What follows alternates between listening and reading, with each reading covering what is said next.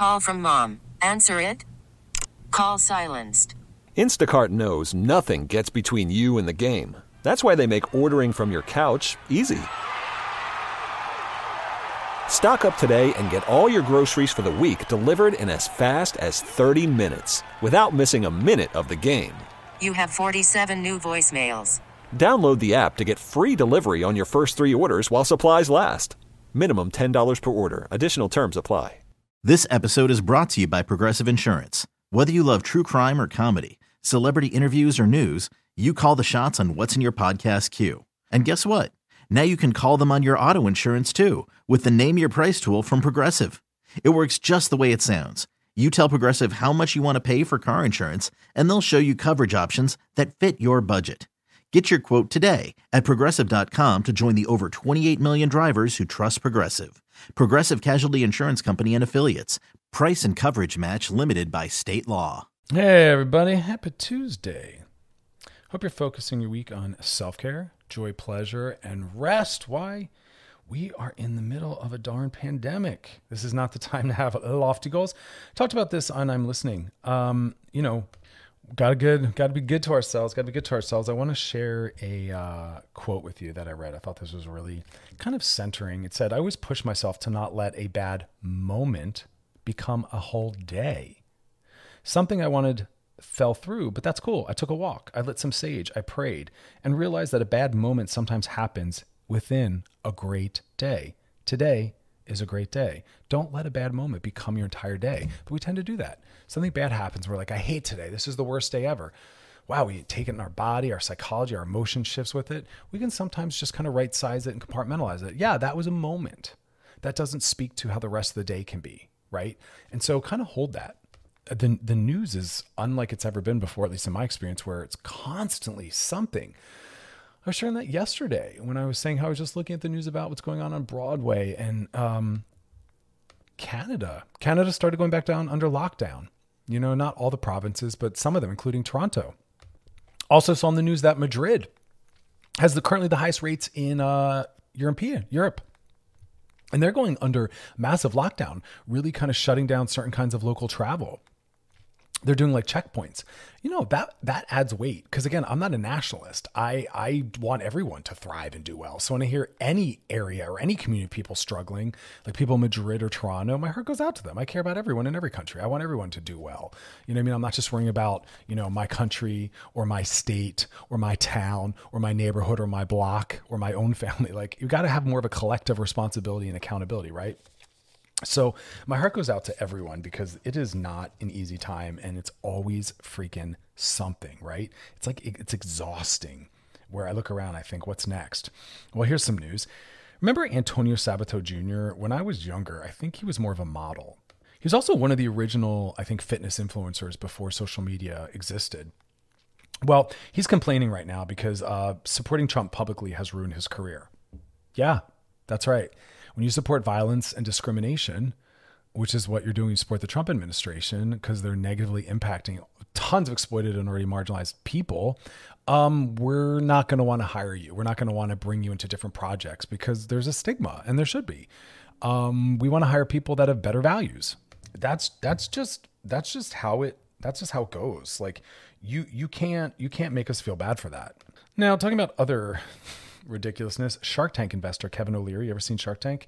Yeah, basically he's saying he doesn't think Americans need another $1,200 stimulus check. Are you kidding me, dude? Like, talk about being disconnected because of your wealth and privilege and having your feet not rooted what's going on the ground because he's afraid people then won't use that as a motivating force to look for work. Dude, are you kidding? I can't tell you how many people. Do you know what the unemployment rate is right? Do you know what the unemployment rate is right now? Do you understand how many businesses are hiring in relationship to that?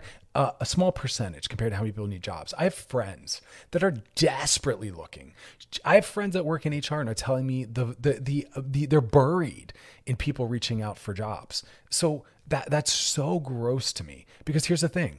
Everyone has a right to getting their needs met and their basic needs met, food, shelter, and healthcare even if they don't work. Even if someone's saying, you know what, I'm lazy, I don't want a job. That human being is still a person and still has a right to healthcare. They still have a right to housing. I don't care if someone wants to work or not. I think we should all be trying to work less and move away from work. I don't think our worth should be tied to work. I don't think our access to our basic needs should demand that we have a job.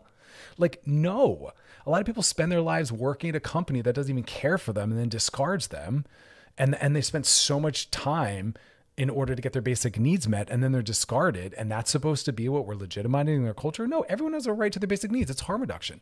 Even I say with people that are, addicts, they should still be taken care of. And that's a group that people have disregarded by saying we're enabling them when we give them access to their needs. Everyone has a right to get their needs met. And it's just so obnoxious to me when people in a higher category are looking down saying, why aren't you all working harder? Go get a job. Boo. Are you aware of how many jobs are available and how many people are unemployed? It's so classist to think like that. Everyone, no matter what's going on in their life, I don't care what's going on in their life, they have a right to housing, healthcare, food, a safe environment. They're all worthy of respect. So there's just something really dehumanizing in such a comment. And I won't support that. There's nothing mental health based rooted in such a comment. People are stressed. I spend a lot of time trying to hold the hand of people that are wondering how they're going to pay their rent this month, next month, moving forward, how they're going to feed their kids. And you're saying they should be more motivated to get a job? No, the government should be sending out those checks. This kind of stuff is so upsetting and frustrating to me. All right, coming up next, we're going to talk about sexual accelerators. We talked about this once before. It's important now because COVID is I don't know how long we're going to be under the lockdowns we are. It's having huge impacts. We talked about this last week also on I'm Listening Live about the impact it's having on the divorce rate and high conflict. People's sex lives are dying because they're tired, they're burnt out. So let's look at the things that get in the way of that, and let's look at the things that kind of push us forward. Also, question of the night, it's up on our Loveline IG page, so weigh in on that. And then we're also going to talk about people with larger personalities. I'm going to tell a story about a time when I got shamed for being a little bit too much. I shared this way back when. It was on a date I went on with someone who's a vegan, so I thought all would be well. Well, I was wrong. Anyway, you're listening to Loveline with Dr. Chris on the new channel Q and radio.com. All right, we back. Question of the night. It's up on our Loveline IG page. Weigh in on that. You got a DM, question you want to ask us, slide on into them on the Loveline IG page. Sexual accelerators. Now, when we talk about sexual desire, interest, arousal, all those things, it's usually centered around what prevents us or blocks us from wanting to have sex, right? All the missing factors. But there's this other balancing element called sexual accelerators. So those are the things that allow us to want to have sex, right? It's the things that turn us on.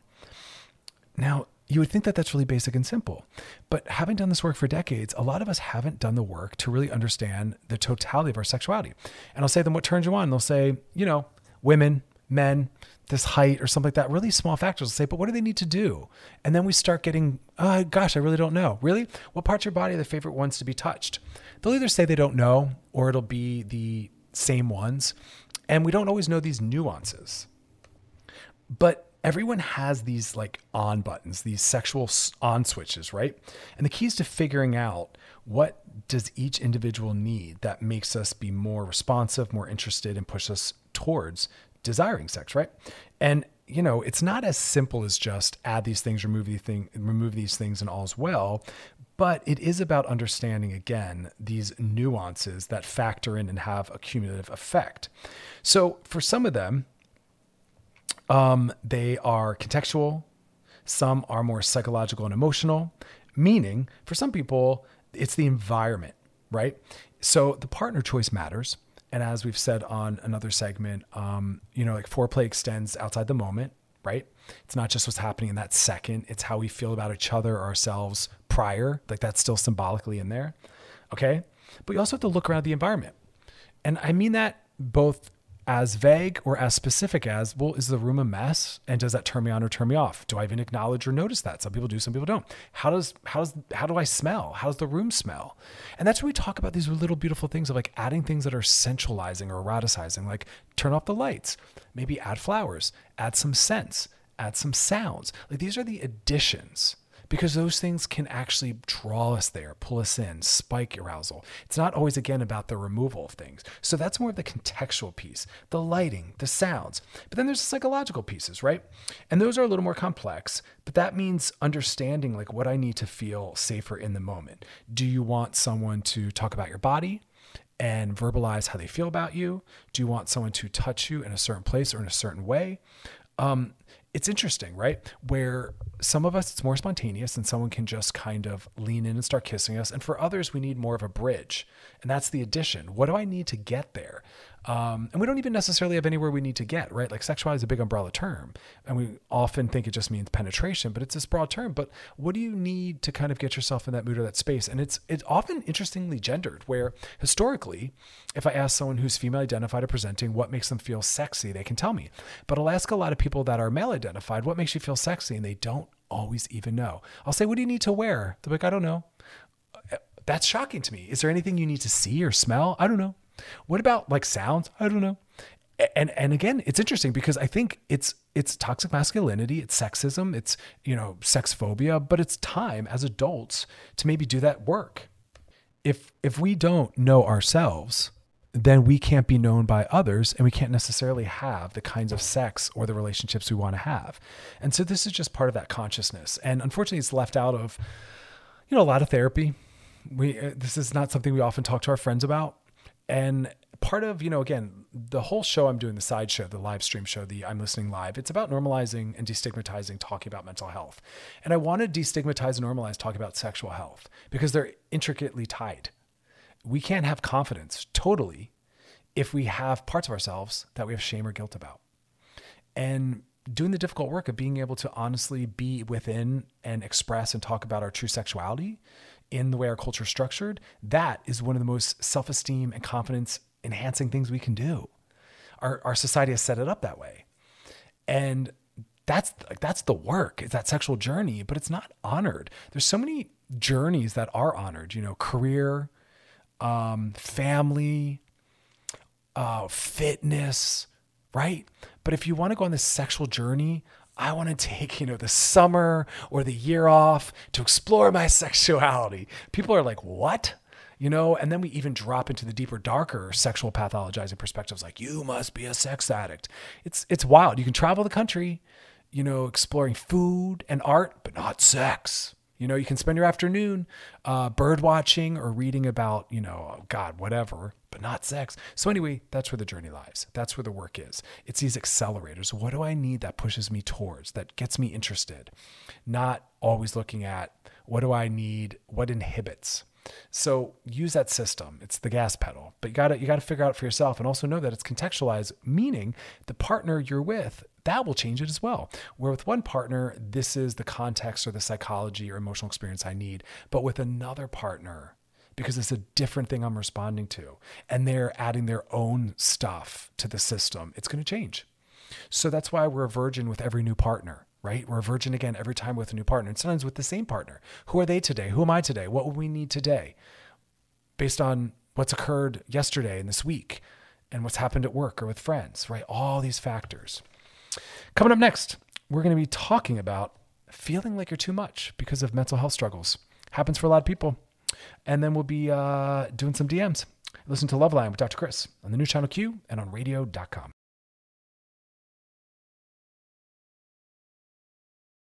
All right, we're back. I'm going to tell you a little story. It's a personal story, but I think it's valuable. Relates to the topic of feeling sometimes like you're too much because of your mental health struggles. So I was on a date, and this was a couple years ago. Powerful for me, though. I remember it. I remember all of it. And we were on a date, and I was being myself. I was being very gregarious and, just energized and having fun. And my date turned to me and said, wow, you're a lot, right? There's so much in that statement. First off, it was very shaming towards who I am and how I show up in the world, right? Because there's no right way. There's no right amount of energy to have. There's no too much or too little.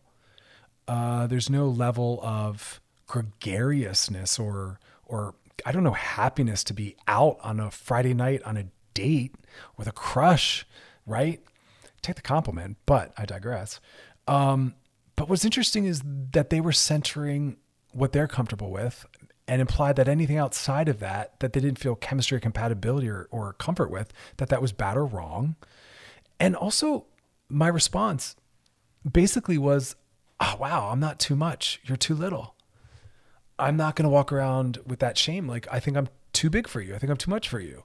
You are overwhelmed by my awesomeness. You know what I mean? I didn't say it in such a obnoxious, patronizing way, but that was the process I worked myself through while on the date and also on the way home from the date. Just trying to really explore, like, what perspective and narrative do I want to have on what just happened? How do I want to walk away impacted by what just happened? And I said, I'm not going to allow this person to make me feel like how I am is not okay, because I know that it's beautiful and it's my strength. And there's a lot of people that would value it. And my work is finding the individuals who do value that. And I have, and this isn't the right person for me for a multitude of reasons. That's one of them. Also, who says that? They also implied that I was in on it with them. Well, like, yeah, of course I know I am. No, I don't know that. And I'm not. So, here in that, a couple things. One, that we get to decide what we take away from an interaction. We get to decide. Do I want to take away something neutral? Do I want to take away feeling bad? Do I want to take away nothing? Do I want to take away feeling better? I chose the empowerment. What's the empowering perspective on this? But still rooted in reality. And we also don't have to be made to feel like it's us that's bad or wrong. This person was uncomfortable with me. That doesn't have to be my burden to bear, right? It's for them, because there's other people that love my energy and my power and my strength, So the topic becomes, we sometimes feel like, because we have mental health struggles, right? Depression, anxiety, fear, sadness, mourning a loss, that maybe we're too much. And that's a cultural issue, because culturally we imply that sometimes you are. I mean, when we hand someone a tissue, sometimes it's because they need one. Other times it's because we're trying to quiet them down and shut them down. Or we say something like, it'll be okay. That's saying I'm overloaded, or I don't want to be present anymore, or this is too much, or I'm not comfortable sitting in it with you, right? And so we don't culturally value sitting in emotions, tolerating them, understanding that they can come in different levels of power. There's no right level of energy to have around an emotion, right? And it's okay for us to feel big or to feel small. It's okay for us to have a lot of energy or a little bit of energy. And we want to be very thoughtful about our commentary that we put out there on someone else, because that person might be working really hard on self-acceptance, and you might have really inhibited or problematized or negatively impacted that, And luckily I was in a position where I was able to hear that and really make what I wanted to make out of it and say, do I agree with that and take that in, or do I leave that? But not everyone is. And some people are trying to heal the trauma and not feeling worthwhile. And I want to say that we never know who we're going to be in terms of our mental health. We never know what's coming. We never know what's ahead. God bless. I hope we don't have to encounter any more traumas than we already have, but maybe we do.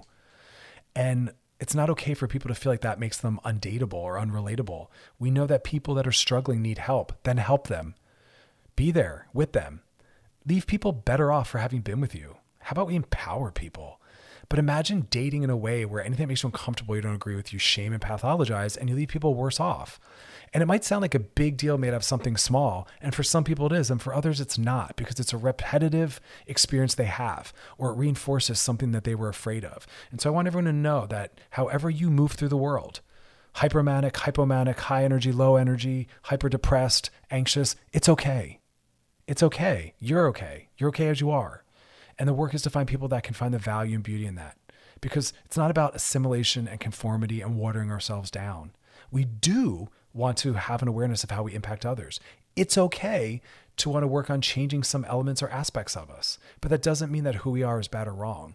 And we never know what's down the road for us mental health wise. And so we want to be very thoughtful about this idea that some people are too much for you maybe, but that doesn't mean that they're too much in general, too much for everyone, or that they need to change. We don't necessarily need to always focus on changing ourselves for other people's comfort, right? Sometimes the work is the person who's uncomfortable going into acceptance and settling down and just allowing. I wish my date had just allowed me, or they had tried to say, let me try to find the beauty in this, or let me settle myself down because for whatever reason, I can't tolerate someone being happy and expressive, So sit with that. It's work that we have to do on ourselves, but also in how we relate to others. Again, leave people better off, That's what the work's about. All right, coming up next, slide into those DMs. Listening to Loveline with Dr. Chris on the new channel Q and on radio.com. All right, we're back. Now it's time to slide into those DMs. Sliding into the DMs. Sliding into DMs is brought to you by our friends at Trojan Condoms because it's a big old sexy world and we want you to explore with confidence. Here we go. Hey, Dr. Chris, I've got a question. My partner made it clear when we first met that he wanted an open relationship. 1 year later, I've discovered that I'm not naturally able to cope with that. Well, that's an interesting way to frame it. We'll get back to that. The jealousy and fear that it brings up is incredibly painful, but again, that's not actually natural. That's a socialized emotion, jealousy. We'll talk about that. I also find myself constantly comparing and despairing. My question is, can I work through this? I love him very much, and I'm trying my best. I've read every book I can find, including your book, Rebel Love, which I love, by the way, and I'm currently in therapy. Do you think there's hope for us? Yes, there's absolutely hope for you. Look, a few things. There is no natural.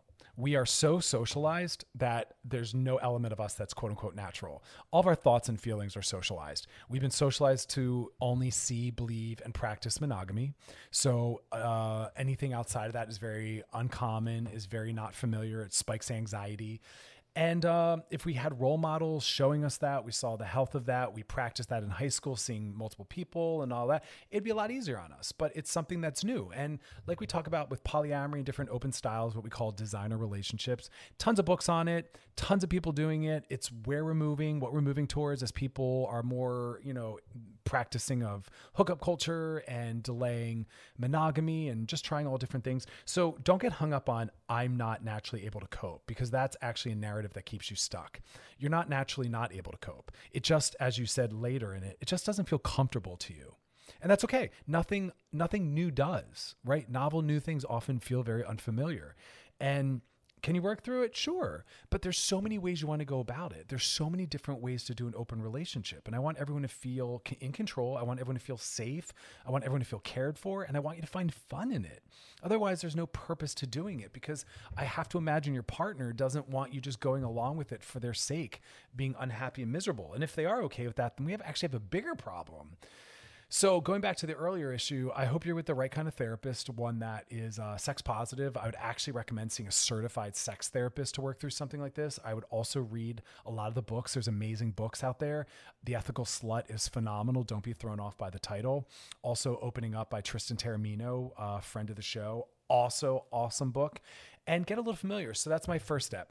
Educate yourself a little bit. Start reading some of the books that really explain how it can work, how to deal with jealousy. Number 2, talk about practicing it. What would be an experience that would be inching towards openness that would feel okay to you? Maybe you're comfortable just going to an event that's centered around that. Maybe you're comfortable just talking about it. Maybe you're comfortable just going somewhere and looking around at who maybe you would be open to having sex with. And that's it. That's as far as you're going. You and your partner just looking out into the world.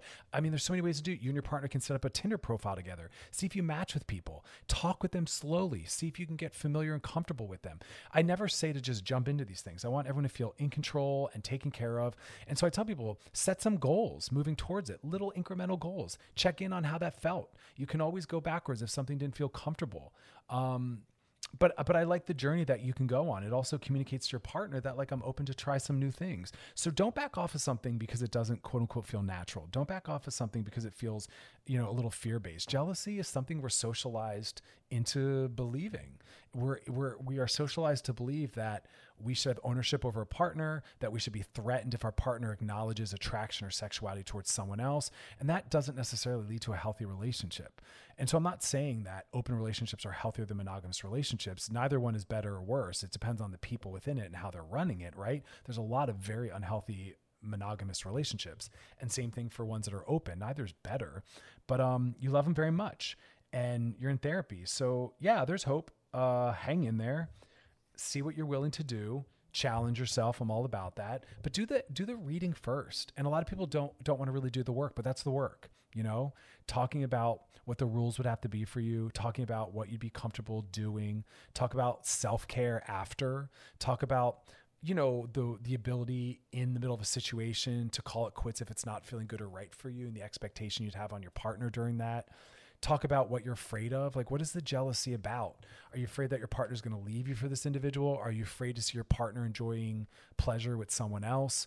Is it about, you said the word comparing. Is it about body esteem and that your partner's seeking sex with bodies that aren't relatable or comparable to the body you have? And there's so much that we can learn about ourselves in that. But I would start with the education, and I would start by talking through your fears and your concerns, because monogamy is very difficult, over the long haul. We can often want some newness and novelty, and anything a couple can do together, whether it's hiking, traveling, sex, enjoying new foods, can really enhance and strengthen things. So don't think that it's a weakening. It's not a sign that things aren't going well. It's often a beautiful sign when someone wants to experience something with you, that it's about them, wanting more closeness and intimacy. So hang in there. Don't panic. I'm all about that stuff. All right. Coming up next, we're going to be talking about the power of rest, which is so applicable to what I want everyone to be spending their time doing right now. Listening to Loveline with Dr. Chris on the new channel Q and on radio.com.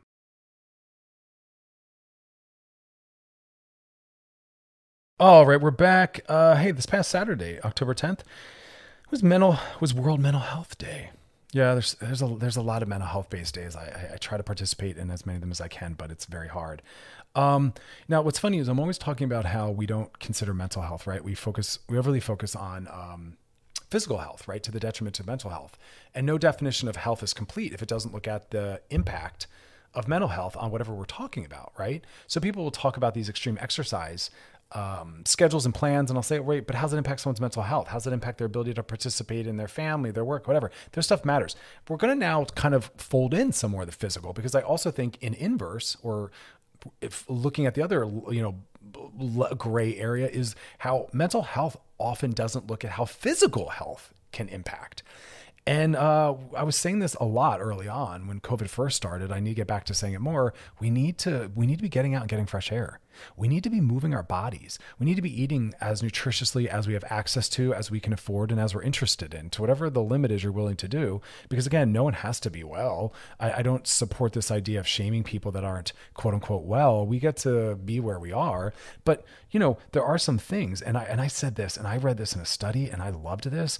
There's one thing, right, that will greatly improve everything. Mental health, physical health. There's one thing that you should start making sure you focus on, if nothing else. There's really like 2 or 3 things that are just ongoing, never changing, because I know those signs can sometimes be like more of this, less of that, and you're like, well, what is that? I see that a lot in nutrition. I have a degree in nutrition and food science, and there's a time when it's like, oh no, do butter, no, do margarine, saturated fat this, and people are like, well, what is it? Number one thing that will always be the best foundation for your mental and physical health and your mood will be getting enough sleep. Sleep is the foundation for everything.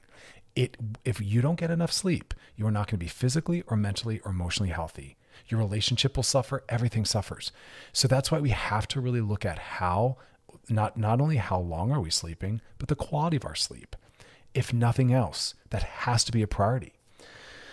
Talk about sleep hygiene, right? Making your bedroom only about sleep and sex. So it's associated with those 2 activities and those 2 activities only. I know a lot of people right now are just waking up and working in their beds. Don't do that. Make yourself move to the kitchen table, a bedroom desk, sit on the couch, sit on the floor, sit outside. Also, turning things off before we go to bed so that we can transition into a good sleep. Also, not making your phone the first thing you reach for. We talk about this a lot as well. Get an old school alarm clock. Leave your phone in another room. If maybe you're worried about emergencies, put it a little further away. Don't make it the first thing you do. Second to that is move your body. I don't care what you do. Dance, walk, exercise can be weights, Pilates, yoga, stretching. I don't care. Every day, move your body at least 30 minutes. So many ways to do that. You like reading? Walk around while you read. Play some music and dance. We have to move our bodies. That's the second piece. That is vital for everything, especially when we're talking about sexual health. Blood flow, right? Blood pressure, right? Flexibility. All these different things really, really, really matter. So again, the first one is sleep. It's a must. It's one of the first things I check in on clients with. How's your sleep? And that to people seems like a luxury, but it has to be something we center more. Then we talk about how much are you moving, right? And then finally, we talk about nutrition. And we always try to figure out a way to do this in a very body positive way that's not tied to toxic diet culture norms. And the best thing is always going to be trying to get as close as possible to a to a plant-based diet, trying to get rid of meat, eggs, dairy, all these things that are high in saturated fat and cholesterol. None of those things exist in the plant world. Saturated fat does, but not cholesterol. The plant world's full of antioxidants. It's full of a lot of fiber. And those are things that are important for mental health and also sexual health, right? Because it's all about the health of your systems. And plant-based diet. And then finally, I love this. We again, every day I say you should be centering self-care somehow. Self-care, joy, pleasure, and rest. And that can be there's a lot of different ways to access that, but that's the final thing you got to be folding in there. And I have to make sure I talk a little bit more about that. Keep reminding you guys. I have to remind myself. It's really easy for some of us. My job as a therapist and also doing the radio show, it's a lot of sitting. I love reading, sitting. Horror movies, sitting. I have to remind myself to move. I have to say, how much have you moved today? I try to do some home workouts. I do it in an intuitive movement-based kind of way where I say, what does my body want or need today? And when my body says we're done, we're done. I don't push myself. I don't think you have to always be pushing and pushing and pushing. 60% is good enough in terms of everything. You know what I mean? I don't want to overload my system right now, but I want to move my body. But it's okay to find joy and pleasure in the movement. It doesn't always have to look so harsh and rough as it tends to, So many different ways to do that. All right, y'all. Coming up next, we're going to be doing a little body positive, talking about body image, self-esteem, deeply tied to it. Then question of the night and DMs. You're listening to Loveline with Dr. Chris on the new channel Q and on radio.com.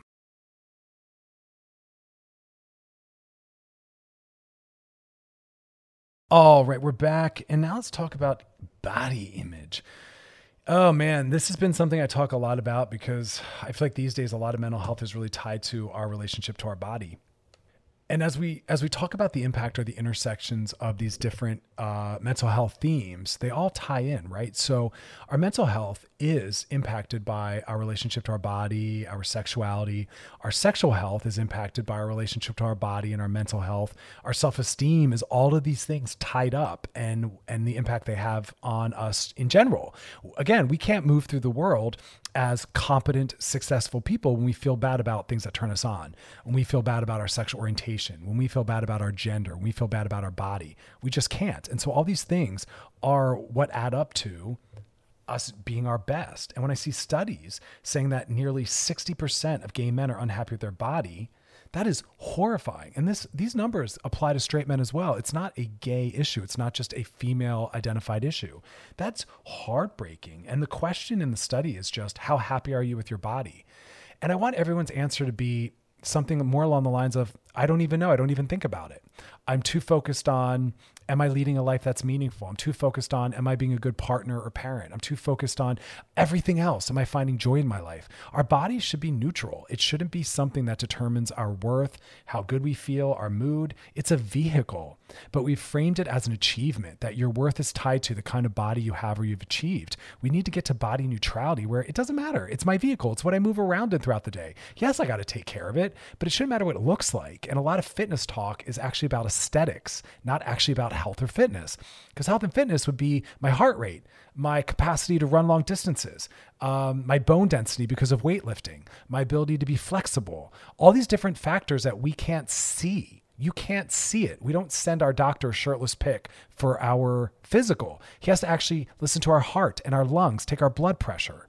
That is health. And we've tied it to the visual, and that's a problem. So 49% reported feeling unhappy. That is far too high.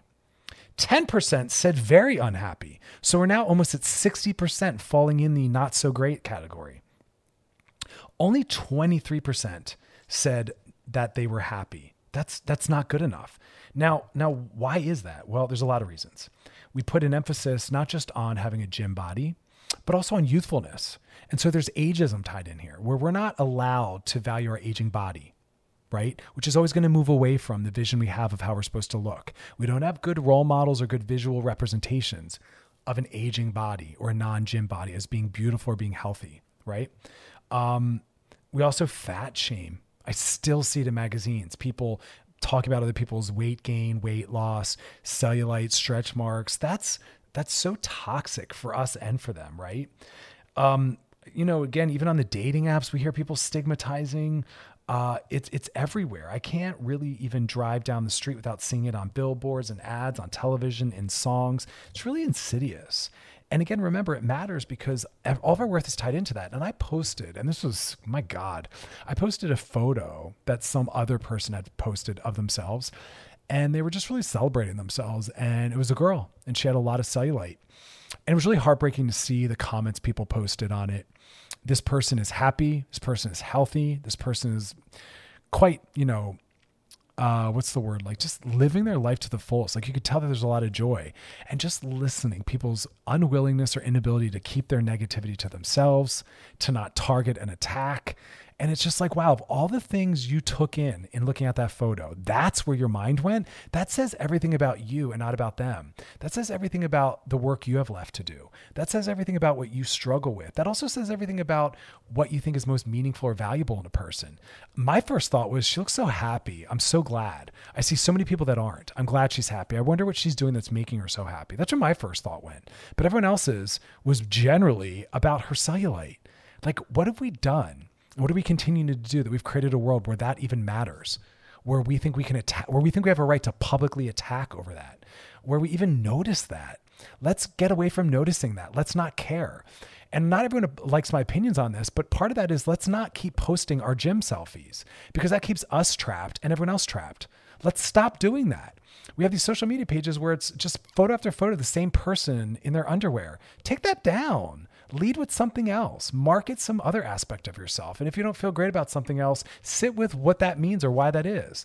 But like, let's stop making the best part that we have to offer, or the most valuable part of us, is our body or our gym body. Let's get photographers and fashion designers and producers and casting individuals to start using all different size bodies. Like, that's what the work is. That's liberation. That's honesty. That's mental health. Like, I'm personally burnt out myself, and I've done enough work where I'm not as bothered, but I still have body dysmorphia. I'm in our culture. It's really hard to escape our culture and not have some worth tied to that or some struggle within that, because we're all socialized around it. But we do have control. Remember, anything that we socially create, like norms, values, and ideals, they have a flexibility to them. We have the ability to water them down, to remove them, to limit them, to get rid of them. Let's take that power back, right? So if you have a large platform, really look at, what are you promoting and leading with? And are you helping culture and helping people, or are you hurting them? It's just so toxic, and it really bums me out. And I even see people in the therapy field that are just posting the photos like that. And I'm like, are you even aware of yourself? What are you communicating to potential clients that are wanting to work on their stuff or learning how to love their body that doesn't fit that standard or norm? Like, it's disappointing. I that kind of stuff really lets me know who's doing the work and who's not. And again, it's time to be better. You know what I mean? If not now, I don't know what will be the wake up call. So let's take a look at kind of what we're doing. We're going to talk about that on tomorrow's show. Actually, we're going to be talking about social media literacy and just having a better learning moment and a better understanding and lens on social media and how to better navigate it. So that'll be on tomorrow's show. But question of the night, it's coming up next. So still a little more time to weigh in on that. And they'll be doing some DMs. All right, you're listening to Loveline with Dr. Chris on the new Channel Q and on radio.com. All right, y'all, we're back. Time for question of the night. All right, here we go. According to Match.com, 25% of people have admitted to hooking up with their roommates during the pandemic because they couldn't go out and meet new people. Ah, yes, romance at home. Friends with benefits, roommates with benefits, RWB, sorry. Would you or have you hooked up with your roommate? I have. I don't have one now.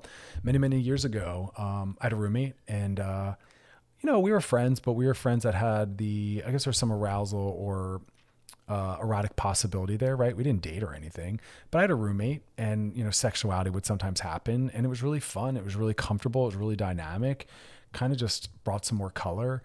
God, it was a really fun time. I just started reminiscing there, and I was like, God, yeah. Anyway, stories for another time, y'all. It just isn't, It's very love line appropriate, actually. I was going to say it's not radio appropriate. It's very love line appropriate. Anyway, sorry. Question: 25% of people that have admitted hooking up with their roommates during pandemic. That's a decently high number. I get it though. People are bored. They're horny. Kind of things that might not have looked the way as good before now starts to look better. So the question is, would you or have you hooked up with your roommate? This is going to be good. First person said, yup. I lived with a friend for a few years and we'd hook up when we were both single. Yeah, someone you feel safe and comfortable with. Look, sexuality is an acceptable entry point for whatever you want it to be. And for some people, it's to strengthen friendships. And then when they find someone that they're more interested in relationally in terms of romance, they move away from that.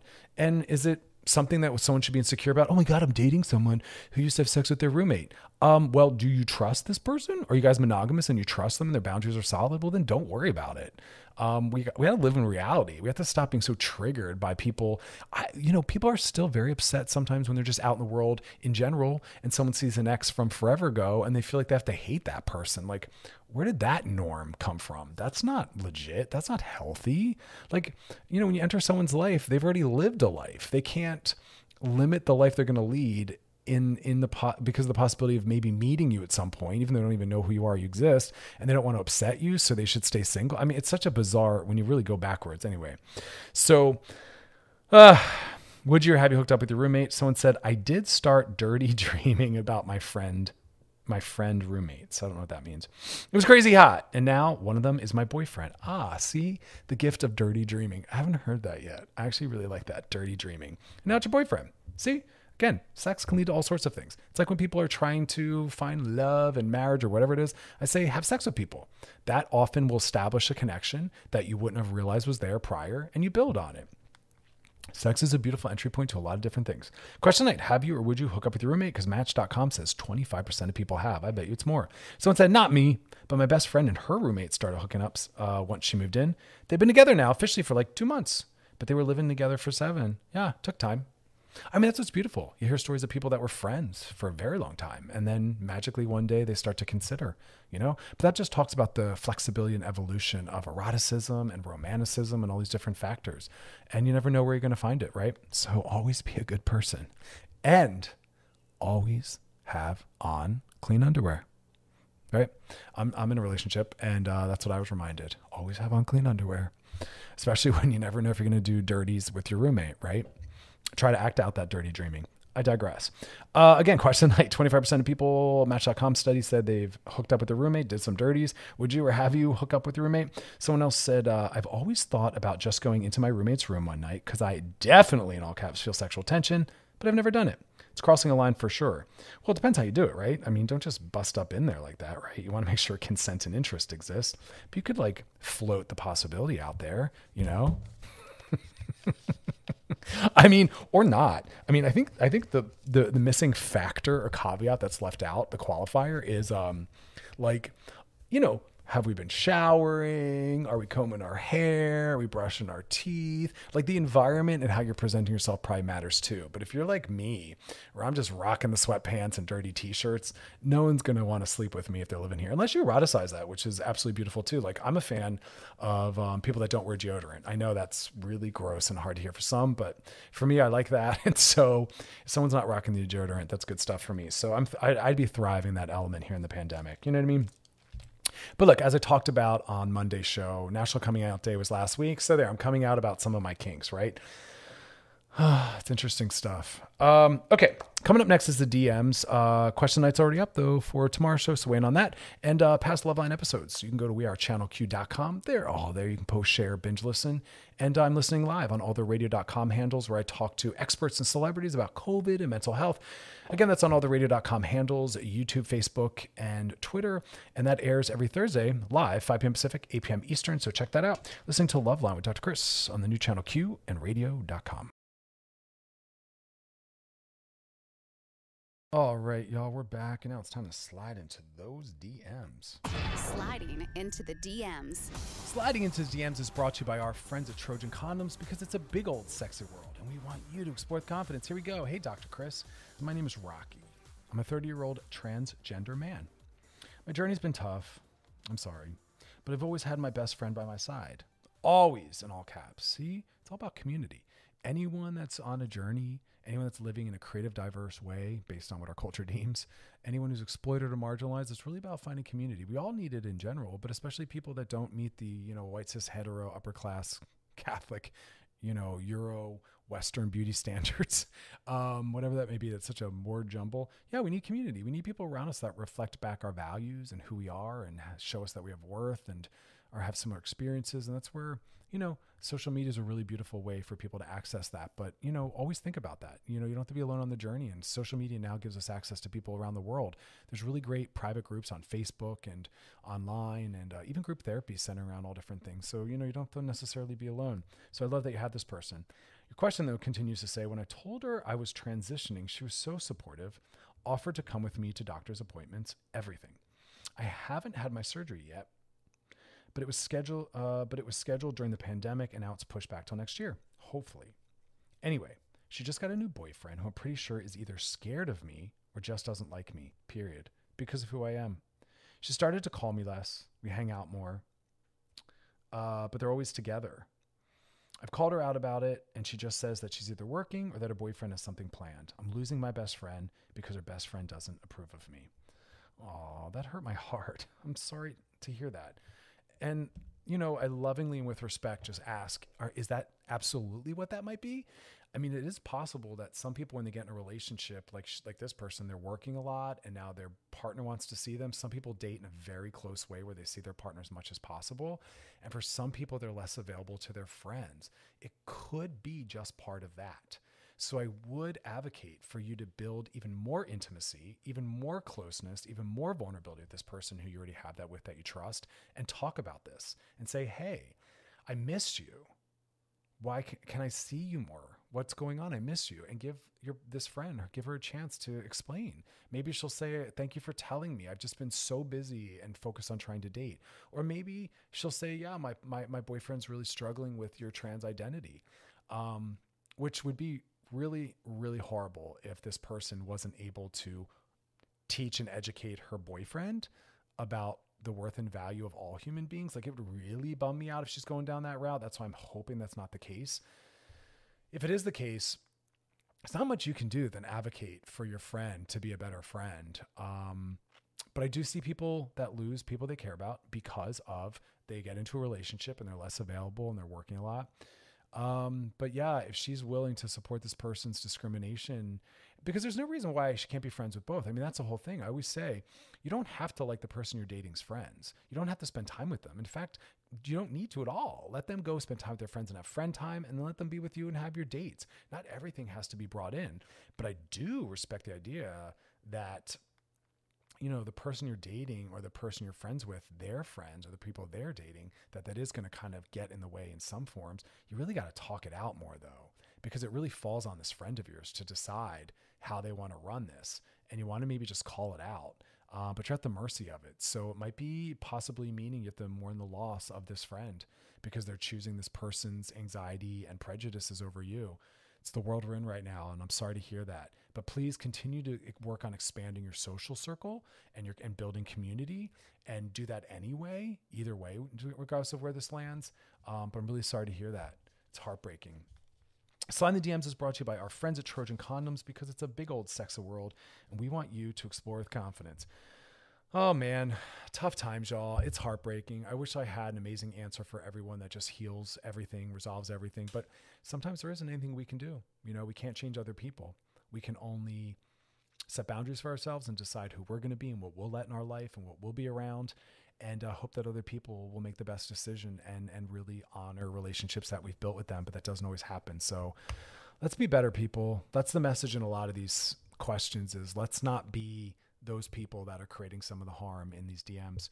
All right, y'all, that's our show. We'll be back tomorrow, 7 p.m. Pacific, 10 p.m. Eastern. All the shows are podcasted at wearechannelq.com.